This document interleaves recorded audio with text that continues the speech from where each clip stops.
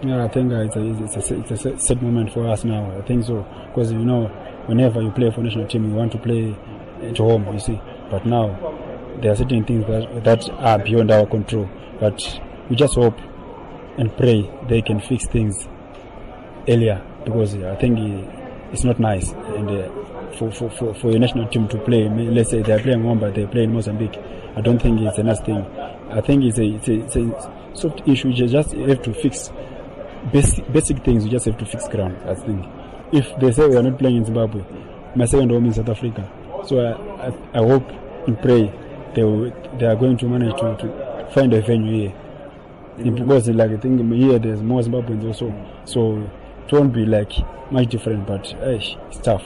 For everyone, I think even for themselves, they can feel it. It's not nice, because I just saw it now, on social media, So you can't even believe it, like national team you can't play at home. I think it's not nice. I think they just have to do something maybe so that they can fix it. The earlier the better.